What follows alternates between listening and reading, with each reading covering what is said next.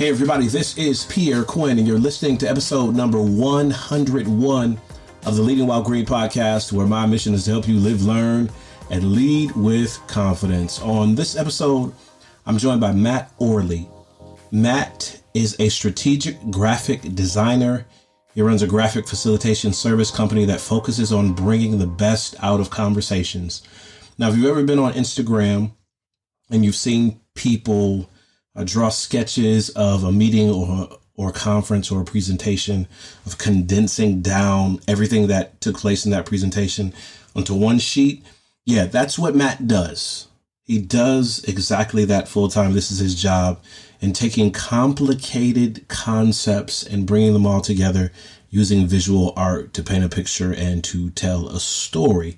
He loves markers and pens, and he loves helping people understand big ideas. So before we jump into the conversation with Matt Orley, I just want to thank you for supporting the Leading While Green podcast.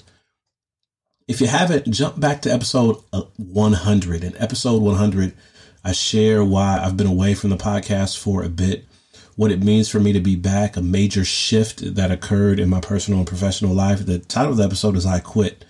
And I really want to encourage you to listen to that episode. Also want to encourage you to check out the Find Your Courage tour. I wrote a book recently called Leading While Scared, How to Find the Courage to Keep Going. And I'm on a book signing, leadership workshop, motivational tour of sorts called the Courage Tour. And you can check that out at pierrequinn.com/courage tour. And I'll be going to a handful of cities across the country, sharing more about my book, my courage journey, and giving leaders from all walks of life strategies on how to find their courage and how to live with confidence. Now, upcoming, the next stop on the tour is December 9th in the Baltimore area, and we got an early bird ticket special for that. It's only $25. Now, seating is limited. I like to do small, intimate events to really get close and really dive deep. So seating is limited, and this event is going to sell out. So if you're in the DMV area, Monday, December 9th from 10 a.m. to 12 p.m., it's a morning session. If you got some professional development day, if you're a student and you're trying to get some extra credit and they tell you if you attend an event, they'll give you some extra credit for it. This is perfect for that. We're going to talk about courage and leadership and fears and overcoming adversity, and really how to practically walk this courage walk to becoming a better leader in all walks of life. So I want to encourage you to check out the Courage Tour, pierrequinn.com/courage tour. Everybody who attends the Find Your Courage Tour gets a free signed copy of my book, Leading While Scared, How to Find the Courage to Keep Going. We had the first tour stop in DC, and it was great. We had such a great time, and I want you to be a part of this tour when it's coming to a city near you. So pierrequinn.com/courage tour to check that out. Okay. Conversation with Matt Orley. Matt focuses on listening, paying attention to aha moments, and he has a swift talent for marker illustration to tell stories and present holistic views of discussions that event attendees value. Matt has worked with large industrial trade shows, Fortune 500 companies, community roundtables, teacher conferences, and he also offers business drawing workshops to improve visual communication in the conference room.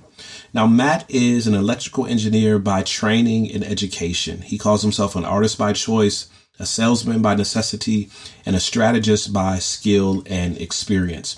We have a great conversation today. We talk about the power of letting people know what you do. We talk about how you really need to hold on and be intentional when life pivots and you have to make a change. And we talked about the value that he gets from helping people see big ideas on paper. Here's my conversation with Matt Orley. Episode of the Leading While Green podcast by Matt Orley. Matt describes himself as an electrical engineer by education, an artist by choice, a salesman by necessity, and a strategist by skill and experience. Matt, thanks for being my guest today. I'm happy to be here, Pierre. So Matt, take us back. Why did you pursue engineering in college? Well, in high school, I was always the brainy kid in the class, and moving forward with math and science classes. And it seemed at that time, going into to college, getting in my first classes, if I had to pick a major, what would I do? And it seemed to be the track to go with. The effort in making that decision, it just seemed like it was the right thing to do. Maybe I had blinders on in the early part of the decision to see where I wanted to go and what I wanted to do. And without a real world experience, sometimes you don't always make that perfect choice. But I did well in school for engineering. I'm an electrical engineer, as you mentioned, and it came fairly easily for me. I mean, there's a lot of homework, a lot of math, but I got through it. And I have that degree sitting in the background that I use on occasion when it's necessary. So that decision was it just seemed like the right way to go. After school, I went into work for a small handheld computer company, and it was very small. My first projects were working on cow counters using RFID technology for gauchos in Argentina. So that was a very unique project, and I know some of those cow counters ended up counting penguins somewhere in the Antarctic or coming off of New Zealand. I shipped something to New Zealand. I don't know how far it got. So there was a lots of nitty gritty machine code and engineering, lots of the designing with resistors and circuits and capacitors and out integrated circuits, all of those nitty gritty details that were involved. But in that small company, I worked for a man that invented the barcode scanner that we know today. Teleson was a company that the owner of the place I worked for was there. He put the handle on the gun of the barcode scanner that you see at Walmart or what have you. So that was the guy I worked for. So he was really an entrepreneurial spirit, and he had a lot of he had a lot of patents, but he also had the wherewithal to knowing how to create that and the wherewithal to knowing how to find money to continue the effort in different projects. So I ended up not just being an engineer, but being right along with him to dealing with investors that were coming into the company, looking on investing into different patents and projects and such. So I had a great view of the financial world for small startups right off the bat. So it was a great experience, and it kind of opened my eyes in terms of what options that were out there. So being in that workspace, what were some of the things about being a professional and about work life that maybe you didn't get when you were in college studying engineering, electrical engineering, that first work experience really clarified and underscored for you, and really you've carried with you throughout the rest of your professional career? The experience, I would say, give me a second here.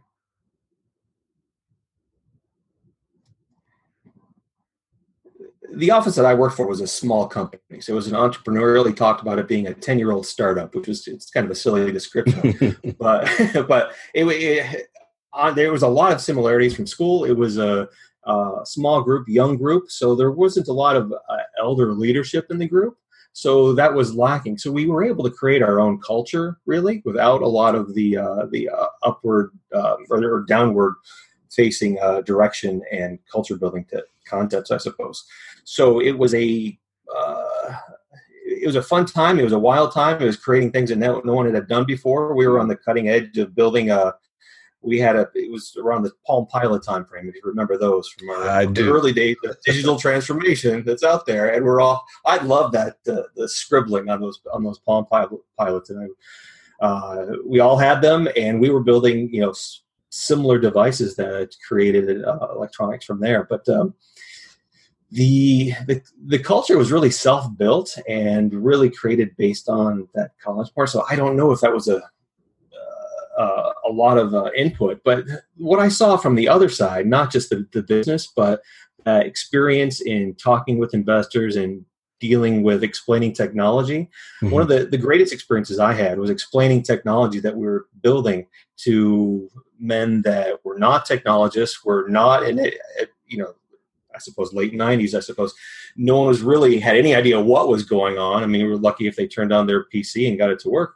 So it was a unique experience explaining technology to those that didn't understand it. And I think that was the experience that I really loved and enjoyed the most in my my first job out of school. And I think that was the best carry away from that experience. I started college in '99, and Okay. I think, if I remember correctly, I had a M100. I think it was a Palm M100. And there were some, and like everybody on campus had one, and it had a stylus and a flip up screen. And I remember that just being like all the rage, and everyone asking if you were going to buy this Palm Pilot. And it's amazing to see just how much technology has changed in that span of time. How have you viewed this seemingly wild roller coaster of transformation and digital change through the lens of your career? Sure. It's my career started technology heavy, but it's slowly moved away from that. I see digital transformation as a lot of value to a lot of people. I work for with clients that are in the Internet of Things space. So some that are involved with Industry 4.0 and how is that going to be changing the manufacturing floors of America. So there's a lot of good things that are out there and changing and getting to peak efficiencies for a lot of new opportunities and making things work better. For people, the social media is good and bad, right? I mean, there's some values. I know you're a father too. I've seen on your listing. So I'm a father with kids that are constantly on devices and screens, and I'm not a fan of that. I'm always trying to work against it. So there's pluses and minuses with this digital transformation that we're all under. So I know there's a country song. I'm not always listening to country, but when did everything turn all automatic? That's the song, and it's I see some value in that. So excuse me. So my career has kind of slowly been moving away from technology a little bit, just to get down to dealing with people and dealing with interacting with people. Because when you put screens up and you're in a conference room or in a meeting, everyone's staring at what they're working on and not necessarily interacting. And when there's a lack, when there's a lack of communication, there's a whole big lack of understanding and being able to come together and work together. So collaboration is key, and not just texts and images and such that are putting things together. So you're really getting down to communicate is, I think, hugely important. I wouldn't necessarily say that you have my dream job, but it's it looks really cool from the outside looking in. So tell us how you made the journey. You categorize yourself as a strategic graphic facilitator, and much of your life now is in the analog space with markers and whiteboards and colors and listening. How did you make that journey to that space, and what's it all crazy? about? Sure. Give me a couple steps before that. So electrical engineering, after 9/11, the company kind of went out of business, and I had to shift into a new direction. Where am I going to go? So around the corner from that business was a large corporate entity. Nova Solutions created wall covering and wall graphics and chemicals and all sorts of stuff. And it was an interesting shaped building. I thought, well, I wonder what I could do there. So I answered a call for a job ad to be part of their new digital wall covering group. So for a number of years, I was creating wall murals and wall graphics for hotels, inside places, fitness centers, schools, and I've continued to do that a little bit over the course of my entire career to this day. So I was creating in Photoshop and working in Photoshop, creating graphics. And that was kind of a dream job for the engineer that was very analytical and dealing with things, to being able to say, wow, that green is the wrong shade, and knowing what that means. Like, there's too much, if you could look at something and say there's too much red or cyan or yellow in that green, that was a fun experience for an engineer, using a different set of skills and senses and using your other side of your brain. I got that job, I think, just because I could do the math of being able to count how many dots per inch and do the multiplication of inches so that was a weird connection, but it worked for me. And I was able to learn a whole new world of interior design, and that was fun. Moving forward, you switch careers and do something else. I went into sales for an industrial company, and I got to see a lot of manufacturing floors. So whether it was someone making tires, making windshield wipers, or a rubber band factory in Hot Springs, Arkansas, and that's the coolest thing to be able to see. How do you make rubber bands? I hadn't done that before, so it was fun. But how does that change into graphic recording, graphic facilitating? Through another transition, I answered a small ad to be able a graphic. It wasn't even called this at the time. 2008, 2009. There was an ATM company here in North Canton, Ohio, Diebold. It's fairly large. I know they were acquired within the last several years, but I worked with a facilitation company as their artist for innovation meeting. So I sat in to learn about all of at that time, the digital transformation of 2009 was uniquely different than what it is today. And I got to sit in and draw for, over the course of 2 days, different concepts relating to really my digital experience of knowing how things work and placing that into the money and financial sphere. So it was fun. And I ended that conversation, those 2 days, with one of the VPs of something or other. He said, I had no idea what the heck you guys were talking about until he drew it for me. And that message, wow. And I got that on my website where I put out there that really resonated with me, and it stuck with me for a good part of a decade now. So taking that message and moving forward to creating graphic facilitation projects, what I do, like you said, markers and paper and all that, I take regular writable media, whether it's a big foam core board or large paper, bring it into a meeting, a session, a conference group, or a workshop. And during the course of the meeting, in a live fashion, I draw out what is heard and what is being said by the group or by the individual. So most of what I do is intense listening, trying to translate that listening into ideas and concepts, and then putting it onto the board. So going from electrical engineering to drawing quickhand with markers is a complete difference. So I'll honestly say I am not the best artist, but I think I listen very well, and having that technical background helps me out when I need to explain something that's in that arena. I did one example of a project I did. I spent a day at the Wire Show, Interwire. It's a manufacturing expo, and I listened into a number of different panels and such. And it was nice to be able to bring forward what I already know to create something that everyone appreciated. So while drawing the price of aluminum for an hour, as it goes up and down across the globe is very difficult, I had a good time. So it is a dream job. I mean, you look at my parents, they sent me to school for engineering, and now I draw with crayons and markers on big paper. They think it's hysterical, but I bring a lot of value to people. And when they really say I didn't understand what they were talking about, and they're coming around taking photos and such, just to have a memorable piece of the holistic view of what was said, that's really gratifying, because I connected somebody to the message that was being presented in a different way that they may not have been connected unless they actually saw it put together. So I enjoy what I do. So thank you for asking. I remember speaking at a conference, education conference, not too long ago, and one of the attendees at the end of my presentation had done essentially that. She had drawn out what she had heard and what she experienced during our session together. And I took a picture of it. I put it on Instagram. It was just this amazing thing. It was some librarian. I can't remember where she was from, but I remember thinking to myself, wow, it would be awesome to have that as a regular part of when I speak or when I travel, or be able to offer that option. My question for you is, how do you communicate the value of what you do in that moment?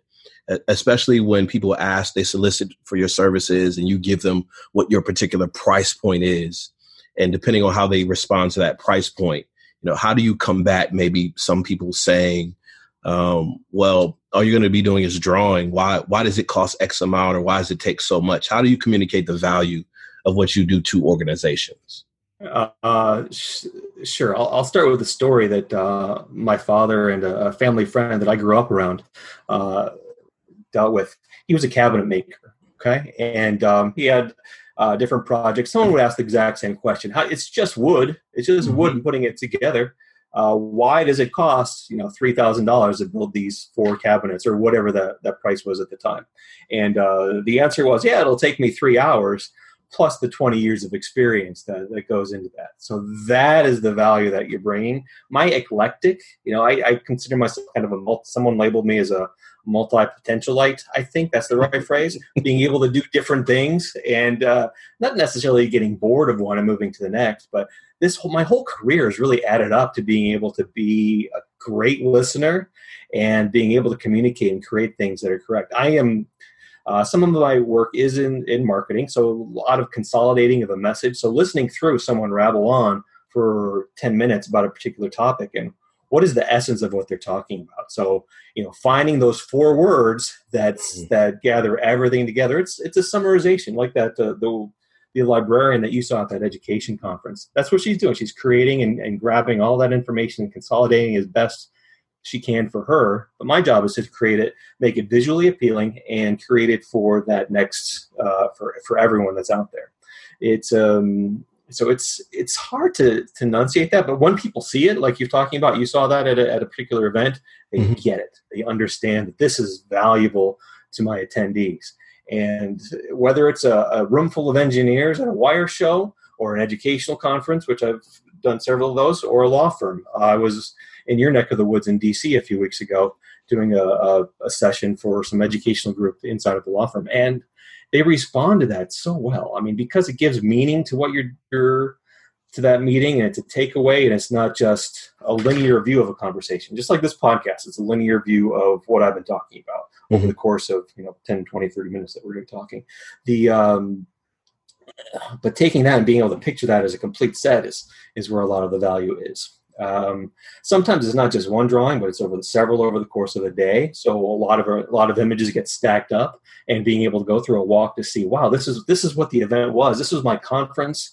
This was all that was incorporated with that. And so if someone was in a meeting or didn't get to go to a particular meeting or saw something else, they'll be able to capture and understand what all that is. So it's a great social media tool as well. That's another part of what I talk about, just because you can take that and share that graphic recording or that sketch note.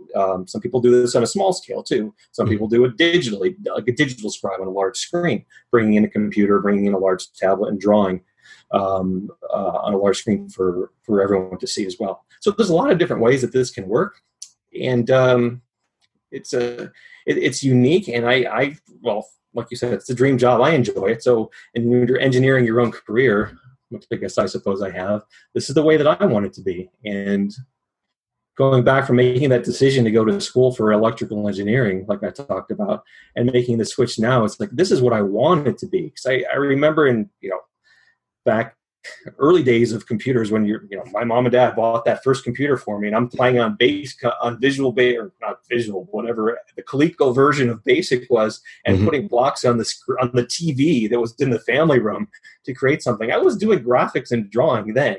I think I wish I would have put that together to understand what I do now, and maybe shortcut some of that other things. But again, engineering was absolutely required for me to be able to do what I do in my world. So I'm appreciative of my career in that direction. So you never know what that experience is, or when you're letting someone grow and go in a different direction.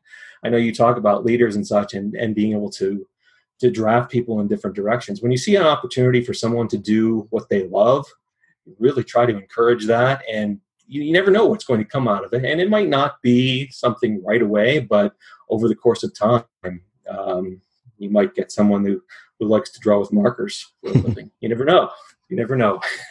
So I hope that answers that question for you. It does. Talk to me about what's needed to be able to pivot successfully. So you talk about the business opportunity where you were working, and that after 9/11 kind of drawing up and having to find just different avenues of work and then different avenues of reinventing yourself. What does a person have to embrace, especially an individual who is competent, who's doing a good job, hasn't done anything wrong, but the market shifts or the opportunities change and you have to reinvent yourself? What do you have to embrace about life to be able to do that? Well, I think I've echoed some of your previous podcast interviewers. Being able to constantly educate yourself on what's new and what's coming and what's out there, making that switch from electrical engineering to a wall mural designer. There was a giant, thick 400-page Photoshop book that was in the middle of that, just to learn what's new. How do I embrace this new concept, new skill, and move forward with? And today, it's said that in the learning scheme, you need to invest just to keep up with the world and your world. You need to invest 1 hour every day just to stay current with what's out there. And certainly in technology, I'm sure that number is 3. Other industries it might be a little bit smaller, but if you're looking to make a transition and change, you've got to keep up, and you've got to educate yourself, and you've got to read the articles or listen to the podcast and see what's new. And sometimes this is diving into a new technology or a new technique, or spending time, reaching out and saying, you know what, I'm going to make that switch and use markers and create new things. And I haven't drawn for years, but I'm going to try and see what happens. So it's practice, it's learning, it's investing in yourself. And that's what I think is the biggest thing to be able to making switches. And of the 2 or 3 that I've made in my career. You indicated that you feel like you might not be the best artist, but there is something about what you do and how you do it. And I know you talked about the listening component of it all that makes you successful in the marketplace, in a space where you can go on social media and find incredible artists around the world, but you've carved out a niche and you've been incredibly successful. Speak to this idea of not necessarily having to be quote unquote the best in order to be successful. Sure. There's a gentleman in this space. He talks about sketchnoting. He invented the concept, Mike Rohde. He one of his you've seen his book. Okay, I hear you nodding here. His concept, his tagline is ideas, not art. So you can watch any set of graphic recorder trying to introduce people and say, start drawing, try to start communicating visually. And it's just getting over that hump of fear of the difference between what you're creating as art and what you're creating as a component of communication. One of the articles I put on my blog recently talked about drawing as a learning tool. So you talked about the teacher doing a sketch note or a graphic recording, and education really embraces drawing as a mode of learning, just because it's getting the word into your head. That's step one. But then getting the word into your head, translating that word or that concept into a something that can be drawn, and then going through the effort of creating the signals to the motor signals to your fingers and being able to create that outward onto a piece of paper or a tablet. That like triple whammy of interaction with your brain is a huge educational part. With that said, it's really all ideas and not art for me, and like listening is a huge important part of it. I do come from, as odd it is, I come from a fairly artsy family. I have an uncle who creates Christmas ornaments and runs an awesome Christmas museum. He creates fantastic experiences for people around the holidays and every other time. My mother is a painter. I've got all sorts of background that I've seen that's out there. But my mother laughed at the sculpture I had in 4th grade of what was supposed to be a giraffe, and she thought it was a vacuum cleaner. So I'm not. I think I was shut down a little bit about that. Don't tell my mom that if she ever listens, because then she'll feel bad. But you get stuck into like, I can't draw throughout high school because you see other great, amazing things. But you got to say, you know what? I'm going to try and I'm going to do it, and I'm going to create what I'm hearing and put it out there and say, this is what it is. Because, being able to communicate that idea is the huge value. I mean, that uncle I'm talking about, I wouldn't trust him necessarily to come into a conference that's talking about whatever to create something amazing. I know he could make something look amazingly better. However, what I'm doing is capturing that essence. And as I grow and become a bigger and better graphic recorder, my skills and my style is really coming into form, and I'm enjoying that. So, but it is a niche. It is a niche of communication and the eureka moment of understanding a concept.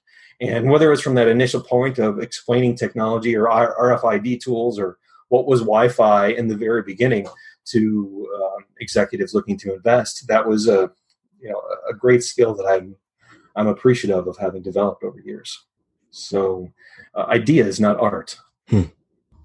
Now, you could be very competent and very effective at what you do, but if no one knows about it, nothing really is going to change. So how did you have to embrace the principle of you have to sell this idea to people? You have to sell yourself and your value, and you have to consistently put that in front of people in order for you to not just make money, but pursue your current passion. How did you get over that? Even if you had it or not, some people are saying, well, I'm shy, or I don't want to brag, or I don't want to put myself out there. But if you don't communicate what you're doing, essentially you don't eat. So how did you deal with that aspect? Yeah, we like to eat around here as well. Big fans, huge fans. I've had the opportunity to run kind of a marketing and web business over the past decade. So I've had the experience of working for myself and creating something. So adding another feature onto what I've been doing and doing graphic recording over the past few years has been just an extension of that. So I understand that you've got to get out there. And I'm throwing up again. I talk myself down. I know, and it's probably a negative thing to do about ideas, not art. But I'm okay with taking what my concepts are and throwing it out there and say, this is what I created for such and such a session, and putting it out there. What do you think? And from some of the other things that some of the workshops that I've done with folks where they're drawing too, I'm like, I'm okay. I'm pretty good with getting it out there. So putting it out there, social media has been a wonderful place, whether it's Instagram or LinkedIn, and telling that story. Reaching back into a couple decades worth of contacts, being able to bring forward different customers that I wouldn't have thought would have been a customer, but strategic vision session at Sherwin-Williams talking about their latest chemicals and additives and such, and being able to communicate that, translating from a 40-page PowerPoint to a two-board graphic was a wonderful thing.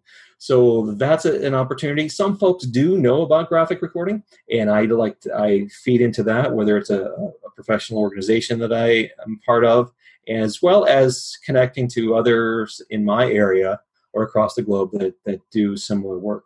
Again, my niche is different, that I do sometimes more technical pieces. A lot of graphic recorders, a lot of people come, this is a weird world. There's no certification. There's no education that you can get to do this. Some people come from the fine art side, which is awesome. I know I come from geeky engineering, which is totally obscure. Others are accountants that they work in this. Others are educational trainers. And then there's teachers too. So everyone comes into graphic recording from different angles. So being able to leverage that and talk to others that are trying to draw as well for a living and connecting there. And there's opportunities really with who you know and what you're connecting to. So existing contacts, working on social media, certainly, putting out articles that are relevant, that are just helpful for folks, as you know, talking about your emerging leaders and such, as well as just networking and say, hey, look, this is what I'm doing now. Are you interested? Can I help you out? Can I make this conversation work for your project? Sometimes if I'm making a cold call or introducing myself for the first time to someone, I'll just sit down and I'll draw out something crazy that's relevant to what they're doing or that person's name and shoot them a picture like, this is what I do. And then showing the markers or my hands in the picture. And then it's like, oh, he draws for a living. I get it now. So, and that's fun. Or I'll take an image that's associated with something and I'll superimpose it onto a whiteboard that someone might have in a conference room to say, hey, I can be here. I can do these kind of concepts. So showing what I do is very valuable to folks, as well as connecting to every which way of contact that you have. So entrepreneurship can be a struggle when you're working on your own, but I've really enjoyed it and embraced it because it's fun, and you're not. I'm not reliant on other folks besides that customer for a short period of time, so I can jump around to the next opportunity. And I love being off on my own and creating new things. You mentioned workshops where you're helping other people draw. Yeah. What is it like Walk us through an experience. It's one thing to be in a space where you're listening and you're trying to translate that visually. I'd imagine it's another when you're trying to teach others that particular skill. So what's that experience been like? It's a completely different experience for me, teaching and educating folks on what are some skills that you can do to make this happen. A lot of it is going through practices and giving opportunities for people to listen and put things outward. So some of it's downtime for me, whether I'm talking about a concept and having them draw what I'm saying. But I put out a lot of just stupid, simple tips for people of what color. Don't use every color in the marker pack that you have. Just pick 3. I mean, that's that color theory from the wall covering groups that I'm dealing with. It's just don't try to be everything. Don't use the rainbow. Just pick that gold and green and black and make it look authentic. Picking out different ways to write your script, write your words. Nobody writes anymore. I know my handwriting has fallen off the edge of the cliff before I rekindled my love of drawing, and I know a lot of other people do too. So putting together big caps, small caps, script, bubble letters, block letters, all of those, giving those options for people to say, hey, these are opportunities. Understanding what line is, what shapes are, what shadows do for you. Taking that light gray marker and putting it behind the circle, making it pop out of the board, out of the paper. Those are little tiny tips that really help out, and knowing what not to draw. Sometimes people can go ramble off about something and there's nothing to talk about. There's nothing to draw whatsoever. So sometimes it's just waiting, and sometimes it's like everything comes all at once and you've got that speaker that's lively and he's off on a rant and talking about something amazing and you're absorbing it all and you can't hold it all in your head because he's all in step 3 of that whole process. So it's taking the best part of what you have, and something for a workshop session, I'll take a YouTube video of something that's too much to absorb, and I'll just throw it out there. And it's a 10-minute video, but probably would take, if I was doing it myself, at least 30 minutes or an hour to create something. But I force people to not listen to everything and pick what they find is important. So workshops are fun. It reconnects people. It's a growing session. It's a community session, really, to really collaborate and work together to create something new. And the workshops that I do, I try to put them either towards just raw graphic recording for meetings, how to have better meetings, how to introduce using whiteboard more for sales as opposed to that awful PowerPoint, as well as a couple other methods too of just increasing creativity in employees and not just dealing with what you have. So it's fun to tailor it for every individual client that I have in terms of a workshop. But I force people to draw, and it's fun. Sometimes it's crazy and it doesn't make sense, and I know the city folk from the country folk or whatever, but it's a fun experience to see what comes out of what people can draw and how they can communicate their ideas. What were the other names that you had for your business before you got to Big Paper Strategy, or was that just what you settled on? What's what I settled on. My wife and I, we have our business. She's a blogger. She does a lot of that. We are a remarkable team. So we do some graphic work and, like I mentioned, some website work. And she's an awesome writer with 6,000 articles sitting on her blog. I don't know how she can do it, but it's amazing. So that's the one. But Big Paper Strategy, I was tossing around, seeing what others do. It's got to be visual and it's got to say what you're getting to. So the strategy component was important because that's the kind of clients that I was looking for to make sure that I was in that space to be able to make sure that the type of communication that I'm dealing with, not just, necessarily community engagement groups where it's public and they're talking about touchy-feely type stuff. I really wanted to get into the corporate world to set myself in that direction. But Big Paper, I mean, that's what it is. It's a giant board or it's a giant piece of paper, and that's what we're putting it on. So being that the part of my effort is educating people on what I do, like you said, you don't necessarily see this all the time, and you can't label it. Other people call themselves visual scribes or graphic facilitators, graphic recorders, a lot of different names. But I was like, well, let me just say what it is. Big paper. You got to do something with paper, probably draw on it, and then match that with strategy. So I spent a number of hours going through different words and combining things into different ways. I'm a little upset though. Big Paper Strategy doesn't fit on its the whole Twitter username list because there's one too many characters. I didn't think about that, but besides that, Big Paper Strat goes in that direction. But again, mostly I play on LinkedIn and Instagram just because that's the clients I'm searching for, and for me, it's about pictures, right? So those are my angles that I go with. You shared an experience before of being in a place where someone said to you, "I had no idea what they were talking about until you drew it." Can you share with us another story before we run out of time of how, at the end of the day, you walked away saying, "This particular experience, this is why I do this," and you were refreshed, you were revived, the client was happy, it was a great experience, and you were just ready to get back at it and go again? Sure. I was doing a corporate project where I was communicating a strategic vision based on a known set of directions that I had from my sponsor in the organization. And the first part, the first interesting thing that happened in this offsite meeting was their projector broke. So they didn't have a projector. So I was, besides printouts, tiny screens, and a little tiny low-power projector that someone ran and got from their home, I was the visual king of the room because I was transcribing what I had already known, what I had already absorbed, and was recreating on 120 inches wide of foam core and paper.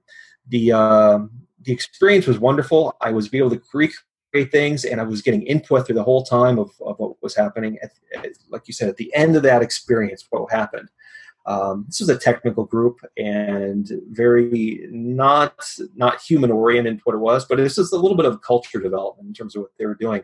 And I had drawn a large person on the board with a heart on them, and that heart was really representative of what their value was for the company. And my sponsor at the time, the leader of the group, said, "I would like everyone to come up to the board and circle or draw write their name next to what most communicated to them that was a value." And it was really amazing seeing engineers and technicians and such come up and put their names next to the hearts of the character. Because I had drawn all sorts of stuff, technical and components of who's doing what group is merging into what, all of this, but they went to the heart. And there was a big portion of that group. And that really struck with me like, wow, this is what people are about. They're about connecting with each other. And that's what, as much as the technology has played in my life and getting there, having that meaning of connecting that way was really wonderful. And I was so heartened, so heartened, I suppose, from that experience.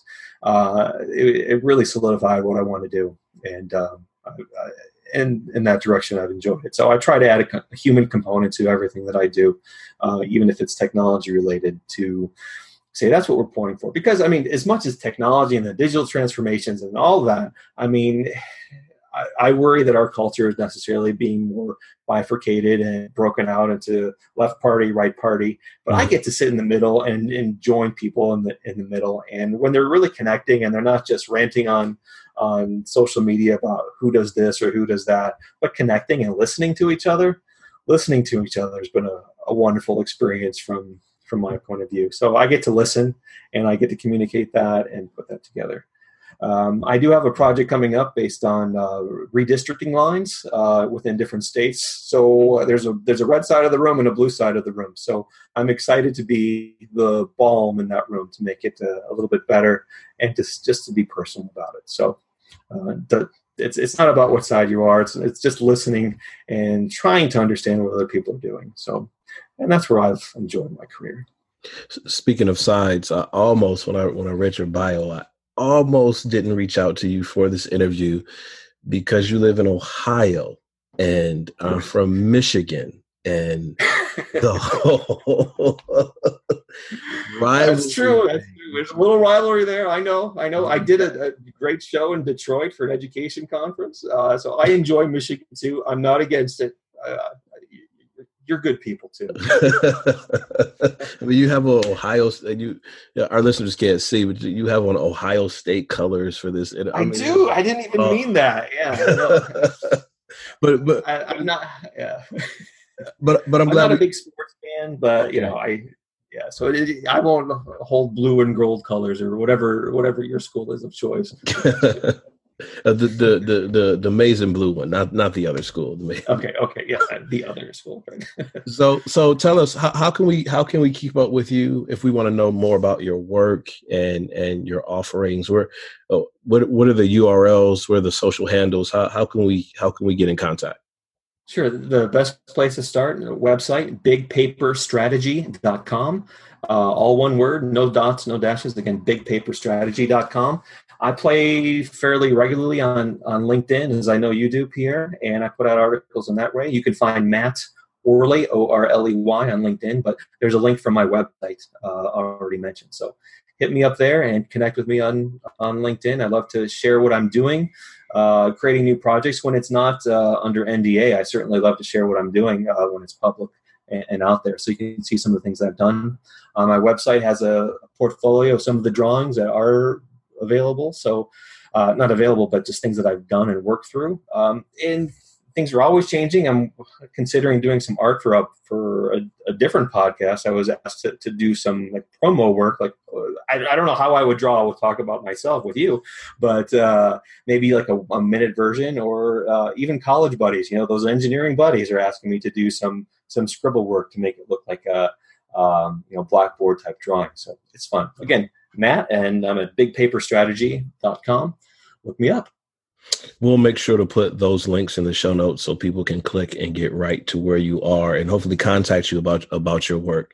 I really appreciate our conversation today about your life and about your journey. And I want to thank you for being my guest today. I was so thrilled to be here. Thank you, Pierre. Great conversation with Matt Orley from Big Paper Strategy. I really love that chat. And even though Matt is from Ohio, I still think he's a pretty good guy. Check him out. Check out his work at bigpaperstrategy.com. Follow him on Instagram and LinkedIn as well. And we put all of that in the show notes so you can learn more about Matt and his work. Hey, that's all I got for this episode. So until next time, take care and God bless.